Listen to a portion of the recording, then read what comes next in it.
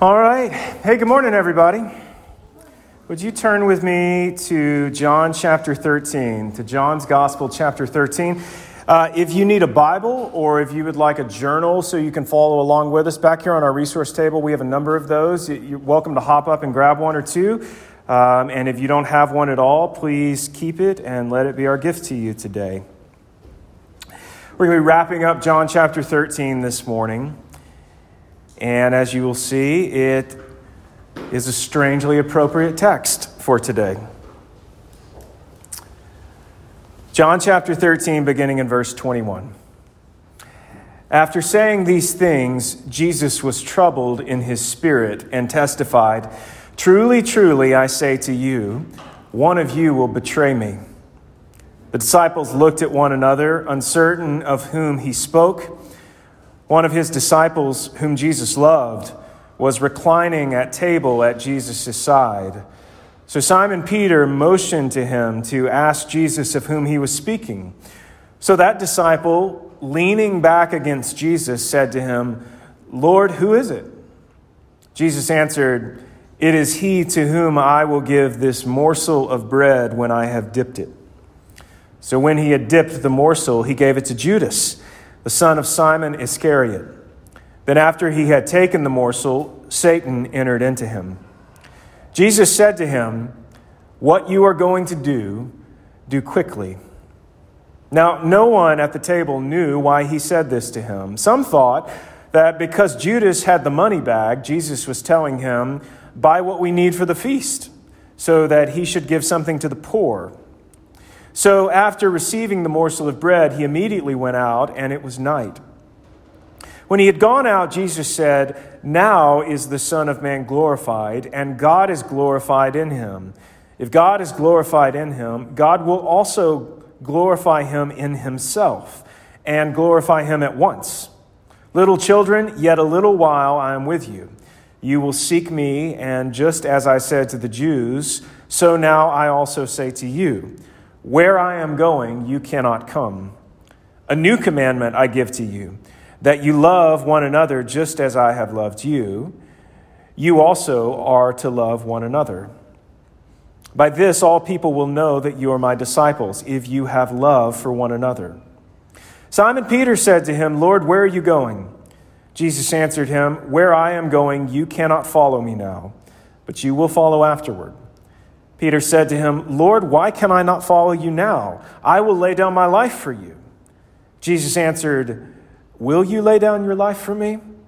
Truly, truly, I say to you, the rooster will not crow till you have denied me 3 times. The word of the Lord. So I said it seems strangely appropriate that we would be in this text today on the day before Halloween, that we would just so happen to be in this passage where we are encountering for the first time in John's Gospel the devil. The devil, or Satan, as he is often called, is a fascinating figure, which may sound like a strange thing to say.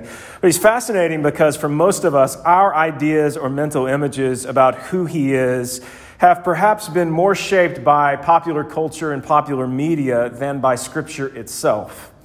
In fact, there is a whole world of what I would call Christian mythology surrounding the devil and the forces of evil that is far more rooted in the imagination than it is in the pages of the Bible.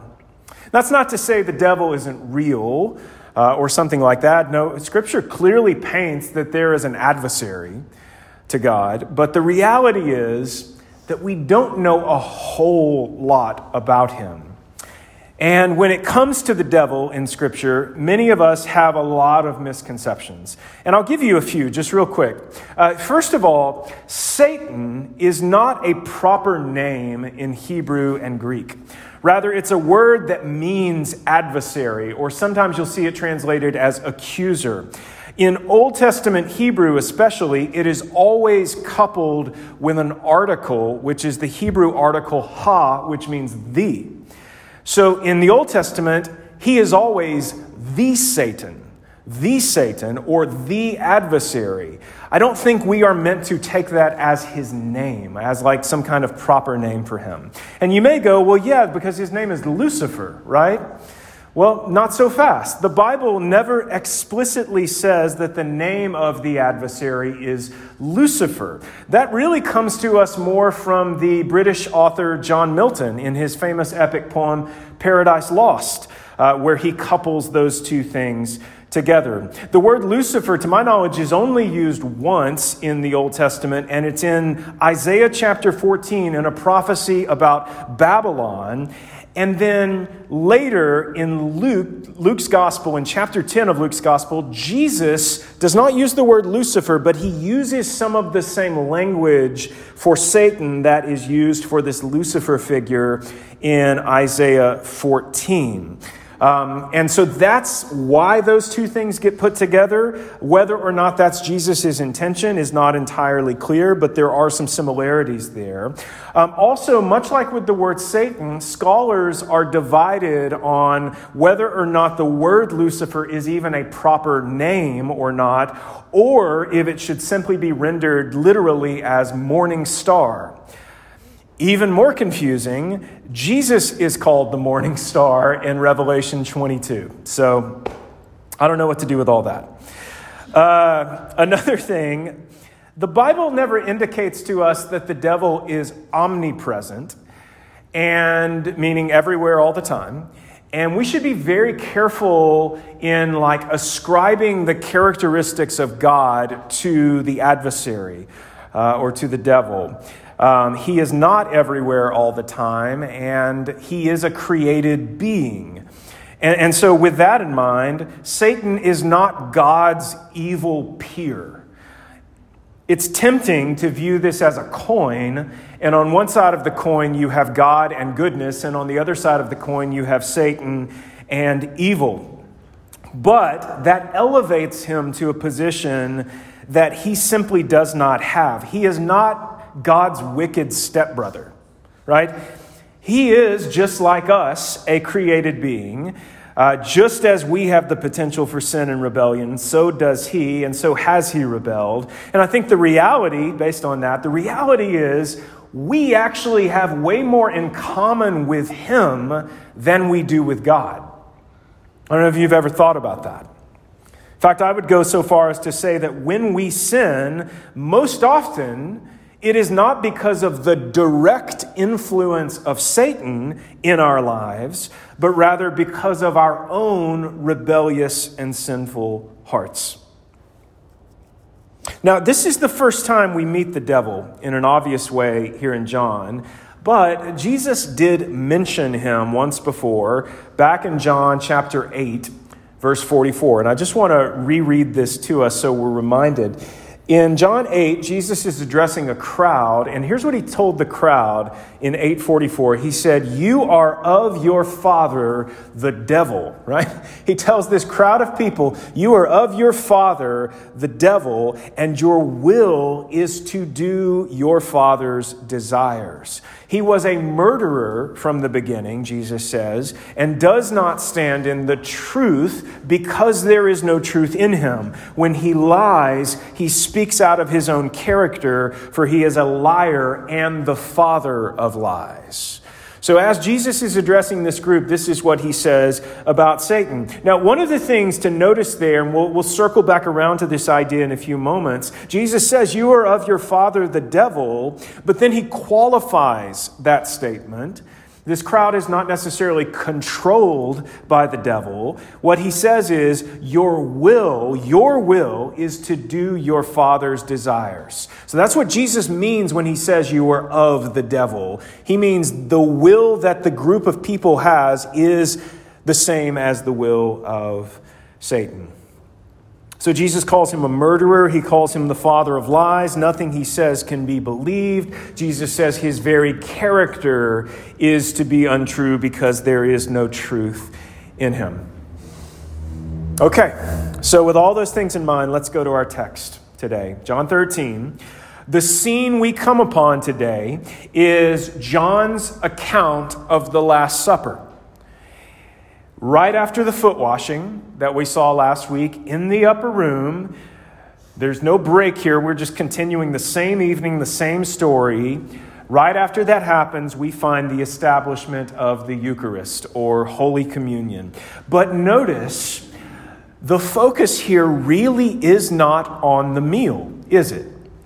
Right? You don't get really any of Jesus' words about the bread and the wine. You don't get Jesus talking about the new covenant here in the way that you do in some of the other synoptic gospels. You don't get him saying, do this in remembrance of me. No, instead, the focus truly seems to be on Judas. And as we've said before throughout this study, John has two intentions in writing this gospel. One, he makes the case that he is writing primarily to non-believers. So this gospel has not been written necessarily to the church directly or for the edification of people who are already believers, but instead he's trying to write from this sort of evangelistic standpoint.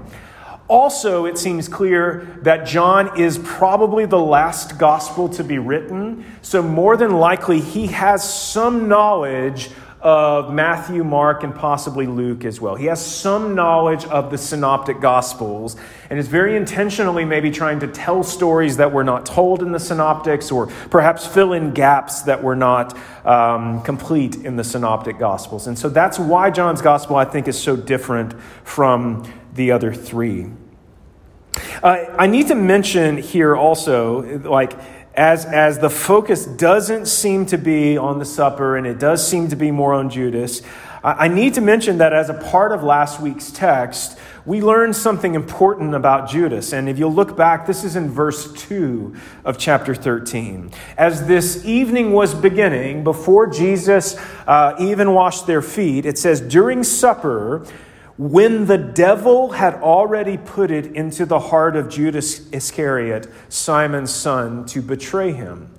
So John's beginning this little section by telling us that already in the heart of Judas, the devil has inserted this idea of betraying Jesus. So I think we see a bit of a progression here. This doesn't all begin with betrayal.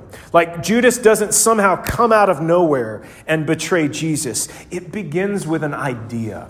It begins with a thought. It begins with something, perhaps an invasive idea or an invasive thought, but it begins with something in the heart. And what John says is that the idea originated with diabolos, or the slanderer. That's the word that gets translated as devil. Diabolos. This is the word where we get our English word diabolical.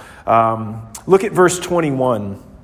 After saying these things, Jesus was troubled in his spirit and testified, truly, truly, I say to you, one of you will betray me. The disciples looked at one another, uncertain of whom he spoke. One of his disciples, whom Jesus loved, we'll hear that phrase over and over again as we move forward, but it's really the first time we've heard a particular disciple referred to as the one whom Jesus loved. As you may be aware, most people think that this is John himself, the writer of this gospel, who is being referred to here. One of his disciples whom Jesus loved was reclining at table at Jesus' side. So Simon Peter motioned to him to ask Jesus of whom he was speaking. So that disciple, leaning back against Jesus, said to him, Lord, who is it? Jesus answered, it is he to whom I will give this morsel of bread when I have dipped it. So when he had dipped the morsel, he gave it to Judas, the son of Simon Iscariot.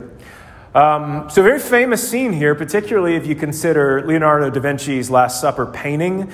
Right next to Jesus in that painting is who is thought to be John, the disciple whom Jesus loved. And if you've noticed in that painting, he's leaning up against Jesus as if asking, who is it? And this is so fascinating to me. There's this moment here that most of the Gospels tell us about. This moment where Jesus says, somebody's going to betray me. And in some form or fashion, he points out to the other disciples who it is going to be. And if Jesus is anything, he's consistent. Just as he washed the feet of Judas in last week's text, so today he offers bread and wine to Judas as well. But also, this fulfills prophecy. If you look back at verse 18 here in chapter 13, we learned last week it's this scripture that must be fulfilled. He who ate my bread has lifted his heel against me. Jesus is quoting a line here from Psalm 41. David's son Absalom has rebelled against David, betrayed David, and rebelled against him. And so that's maybe what Psalm 41 is about, but Jesus is using this here to speak of his own betrayal. What does it mean that his heel has been lifted? That's kind of an interesting phraseology in the Greek. It's clear that it has a negative connotation, either because someone is like raising their heel to like smash down or stomp or crush something under their foot. Another possible explanation here is the heel is raised because it's fleeing, like it's walking away or betraying someone else. But either way, this prophecy is like literally being fulfilled in Jesus sharing his bread with Judas at this moment. Either way, no matter what that means, Jesus' hands take the bread, dip it in the wine, hand it to Judas, and in this very literal way, we see this coming to fruition. And then something very, very strange happens. Remember, Diablos has already put it into Judas's heart to betray Jesus. But then, look at verse 27. Then after he had taken the morsel, Satan entered into him. Jesus said to him, "What you are going to do, do quickly." Now, what in the world is going on here? Satan entered into him? What does that mean? Just like there is a lot of speculation about the devil and demons and the spiritual realm, there's also a great deal of speculation about Judas. It's possible even you have had questions about Judas and the role that Judas plays in this whole story. What about him? Is he just a pawn in all of this? What happens to him afterwards? What's interesting is that the Bible really doesn't tell us a whole lot about Judas. We don't know much of his backstory. We don't see Jesus calling him to be his disciple, even though I think it's clear that Jesus had done that. He's not just a hanger-on. We do have one little tidbit, though, about Judas that John told us. And he told us this in the last chapter, in chapter 12. We had, if you remember, Jesus resurrected Lazarus from the tomb. And then there is this dinner that takes place at the home of Lazarus' sisters, Mary and Martha. And you have the story of Mary falling at the feet of Jesus and anointing him with perfume. But here's what John said back in chapter 12. This is starting in verse 3. It says, "The house was filled with the fragrance of the perfume, but Judas Iscariot, one of his disciples, he who was about to betray him, said, 'Why was this ointment not sold for 300 denarii and given to the poor?' He said this not because he cared about the poor, but because he was a thief. And having charge of the money bag, he used to help himself to what was put into it." I think this is actually a really important piece of information for reasons I'll explain more in just a moment. But all that to say, what little we know about Judas is not positive. It's not redeeming. But now, even though he had betrayal in his heart already, even though he was a thief who regularly stole money, now Satan enters into him. You might be inclined to think that this is maybe yet another turn of phrase, meaning that, well, he just resolved to do evil at this point. But the word that gets translated as entered is used a ton here in John's gospel, and it's always describing people physically going into a place. Or it's describing the idea of physically going into a place, like literally entering into a space. I'll give you two examples of how it's used. One is way back, I think, in chapter 3, where Jesus meets with Nicodemus at night. And Jesus tells Nicodemus, "You must be born again." And Nicodemus says, "But how can I enter back into my mother?" Right? So he's thinking in very literal terms, like, how in the world can I go back in to my mother? So that same word is used there. It also gets used when Jesus is before Pontius Pilate. At one point, Pilate leaves and deliberates and then enters back in before the presence of Jesus. So most of the time when John's using this, he's not speaking figuratively at all. It's like literal terms that are being used here. So when John says that Satan entered into Judas, I think he means Satan literally entered into him. But what some people immediately jump to there, and I get this, is to say that Judas was possessed by Satan or controlled by Satan. In other words, Judas ceases to be Judas and instead is now basically the devil in human form. And I'm uncomfortable with that idea. I don't actually think that that's what's going on here, and I want to give you a few reasons why. First of all, to my knowledge, and I may be wrong about this, but to my knowledge, that does not happen anywhere in the Bible. That literally Satan himself enters into and fully possesses and controls a human being, effectively turning them into a puppet. And I'm not sure even if that idea itself isn't something that comes to us more from movies than from Scripture. Now there is certainly demon possession that we see in the New Testament, but in virtually all of those instances, the person presents as being either mentally ill or struggling with something like epilepsy. It does not seem to be the same thing. It's not the case at all with Judas. From here on out, he seems to be in his right mind. He will leave the supper. He will go confer with the Jewish leaders. They're going to put together their scheme. Judas is going to return to Jesus and carry out the plan perfectly. He certainly seems to have his wits about him. And in no way does his the thing he's modeling at this point look like what would be called demon possession in other parts of the Gospels. Secondly, very similar language is used in the case of Ananias and Sapphira in Acts chapter 5. If you're not familiar with that story, just real quick, Ananias and Sapphira are two members of the early church. And at that point in time, because there were a lot of people who had need, the church was pooling their resources so as to provide for everybody. Ananias and Sapphira sold a piece of property, but then lied to the apostles about the amount that they had earned, and they only gave a portion of it while saying that they were giving the whole amount, which was not true. And here's what happens in that moment in Acts 5. Peter, the apostle Peter, says to Ananias, "Ananias, why has Satan filled your heart to lie to the Holy Spirit and to keep back for yourself part of the proceeds of the land?" So you have very similar language there. But Ananias is held accountable for his actions. They don't chalk it up to satanic possession or something. Rather, later in verse 4, Peter says, "While it remained unsold, did it not remain your own? And after it was sold, was it not at your disposal? Why is it that you have contrived this deed in your heart? You've not lied to man, but to God."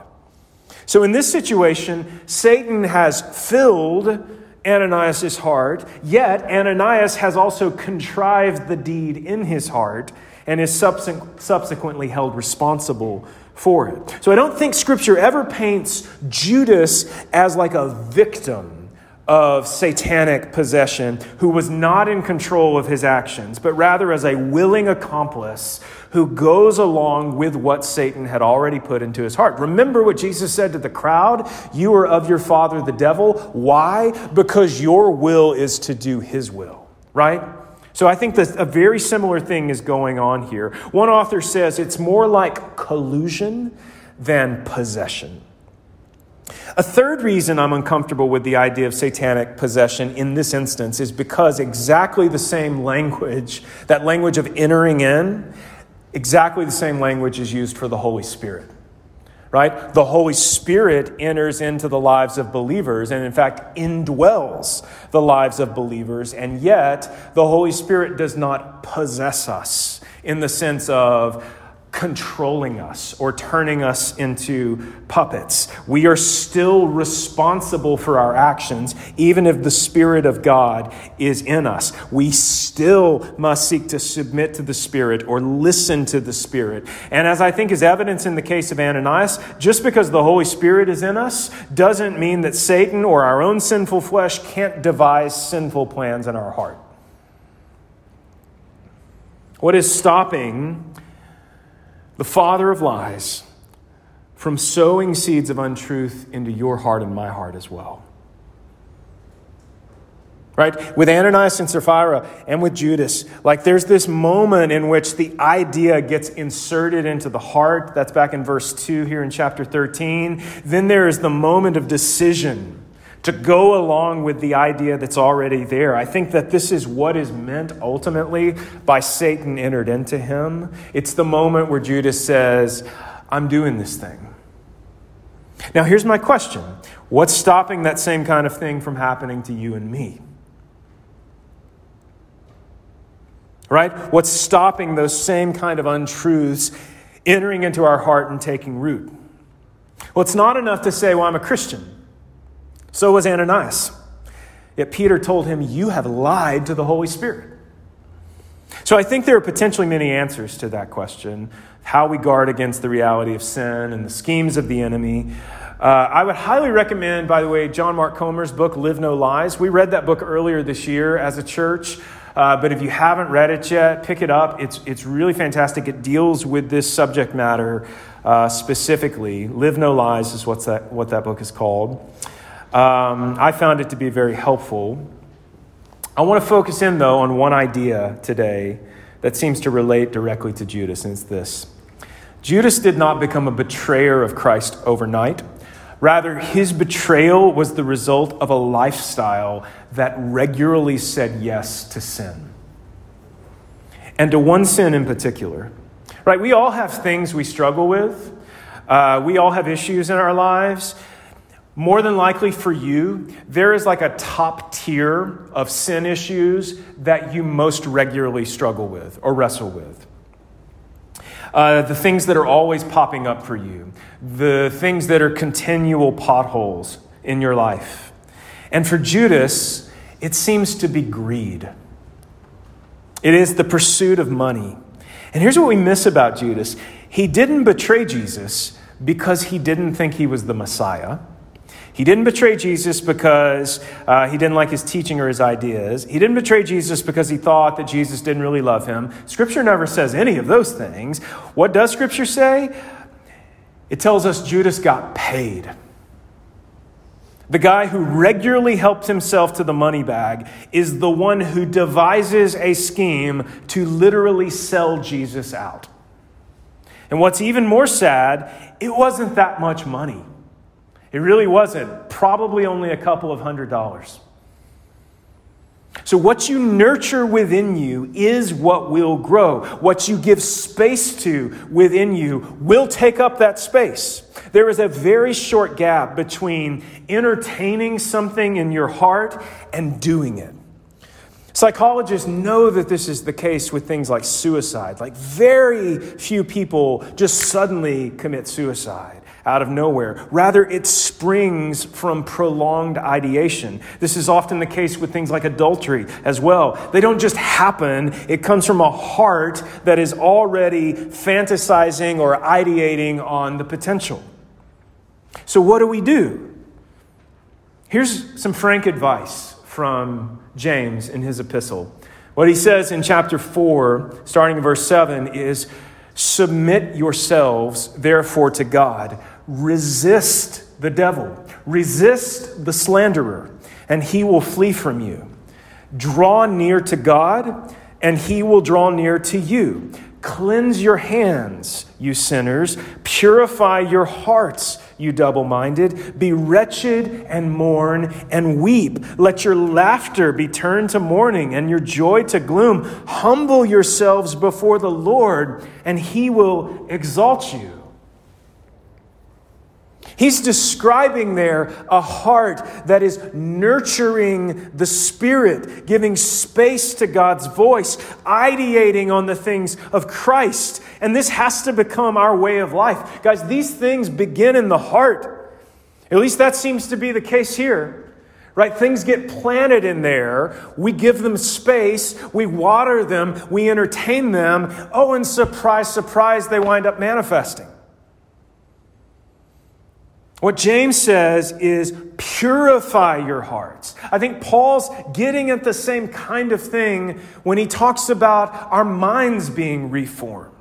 It's like, what is it that your internal energy is going towards? What is it that you're focusing on? What is it that occupies this space in your life? This has to become our way of life. This lifestyle that is increasingly seeking to resist what is being put into our heart or what we are devising in our heart and turn our attention to the cross. That we would seek to purify our hearts and put sin to death and weep over our own sin, really, truly be convicted and repent. Jesus, in verse 34, tells his disciples, "A new commandment I give to you, that you love one another." Is that really a new commandment? I think here's what he's getting at. That you love one another. Look, he goes on, he says, "Just as I have loved you, you are to love one another. By this, all people will know that you are my disciples, if you love one another." Remember, this is coming on the heels of the foot washing. Now also on the heels of the supper, where Jesus has told them, "This is my body, this is my blood. This is this new covenant that's being established in my blood." And he told them, after he washed their feet, he said, "I've given you a model to follow, that you should do exactly what I have done to you, that you should do this for each other, that the thing that you would be known for as my disciples, as my followers, is the way you love and care for each other." And I think this command sums up everything that Jesus has been pointing towards in his actions throughout this entire evening, that the disciples love one another just as Jesus has loved them. And how has Jesus loved them? Well, he's now given them this taste of what is about to happen. He's telling them, "I must die. I must be betrayed. Ultimately, I am going all the way to death because of my great love for you. And so should you be willing to live in this sacrificial way for each other." That this should be the true calling card of actual disciples of Christ, that within the Christian community, that there should be this flagrant and obvious love, not scandal, not hurt, not harsh words, not people who are seeking to lord power over other people. Man, it's so sad to me when I encounter people who have been hurt by the church, and I've experienced some hard things in the church in my life, believe me. Many of us have. We are still sinners. We are still people in need of a Savior. We are not perfect. But man, if we are not striving in the way that James talked about to follow Jesus, to truly purify our hearts, to truly set our minds on him, then you better believe we're going to cultivate environments where those things are more likely to happen. And here's the deal. It's the responsibility of all of us to create a community, not where there's no potential ever for somebody to get hurt, but a community where hopefully it's very unlikely that something like that's going to happen, because we're all coming together and seeking to live sacrificially towards each other. Does that make sense? That's not just the job of leaders. I think it's the job of all followers of Jesus. And it's not just leaders who are to blame in the church today. It's not just toxic leadership and bad work environments and all that kind of stuff, even though that's a huge factor. It is the responsibility of everybody in the church today and in the future. We must love each other as Christ has loved us, which is in this self-sacrificing way. That really is the antidote to all of this. And I think the idea is that rather than falling in love with money or sex or power or safety, that we would so fall in love with Jesus that the thing we most want in our lives is to be like him. But that will never happen if the space in your heart is given over to the cultivation of greed or the cultivation of lust or anger or envy or retribution and on and on and on and on. So let me leave us with a little twist ending here that we will come back to in a few weeks. At the very end of this, verse 37, Peter said to him, "Lord, why can I not follow you now?" Remember, Jesus said, "Where I'm going, you can't come." Peter says, "Why can I not follow you now? I will lay down my life for you." And Jesus answered, "Will you lay down your life for me? Truly, truly, I say to you, the rooster will not crow till you have denied me 3 times. Here's what we forget. Jesus doesn't just have one betrayer. He has 2. Judas and Peter, but with 2 very different outcomes. Why and how are Judas and Peter different? Great question. Stay tuned. We'll get back to that in a few weeks. Let me pray for us this morning. Father, we give you praise and honor and glory in the midst of a subject that can be dark and difficult, and something that I confess I don't understand fully. I pray, Lord, that you would give your grace to help us receive your word this morning and to put it into practice in our lives, Father. Would you give us insight in our own lives to recognize the particular sins that most trip us up, the things that we are most likely to give space in our heart and in our minds to. And I pray, Lord, that you would help us to put those things to death, that we would seek to be a people who listen and obey, that we would be a people who seek to truly repent and believe. And God, that you would continually be forming us into the image of Christ, continually sanctifying us so that we might love each other in the way that you've called us to. And I ask these things in the name of Jesus. Amen.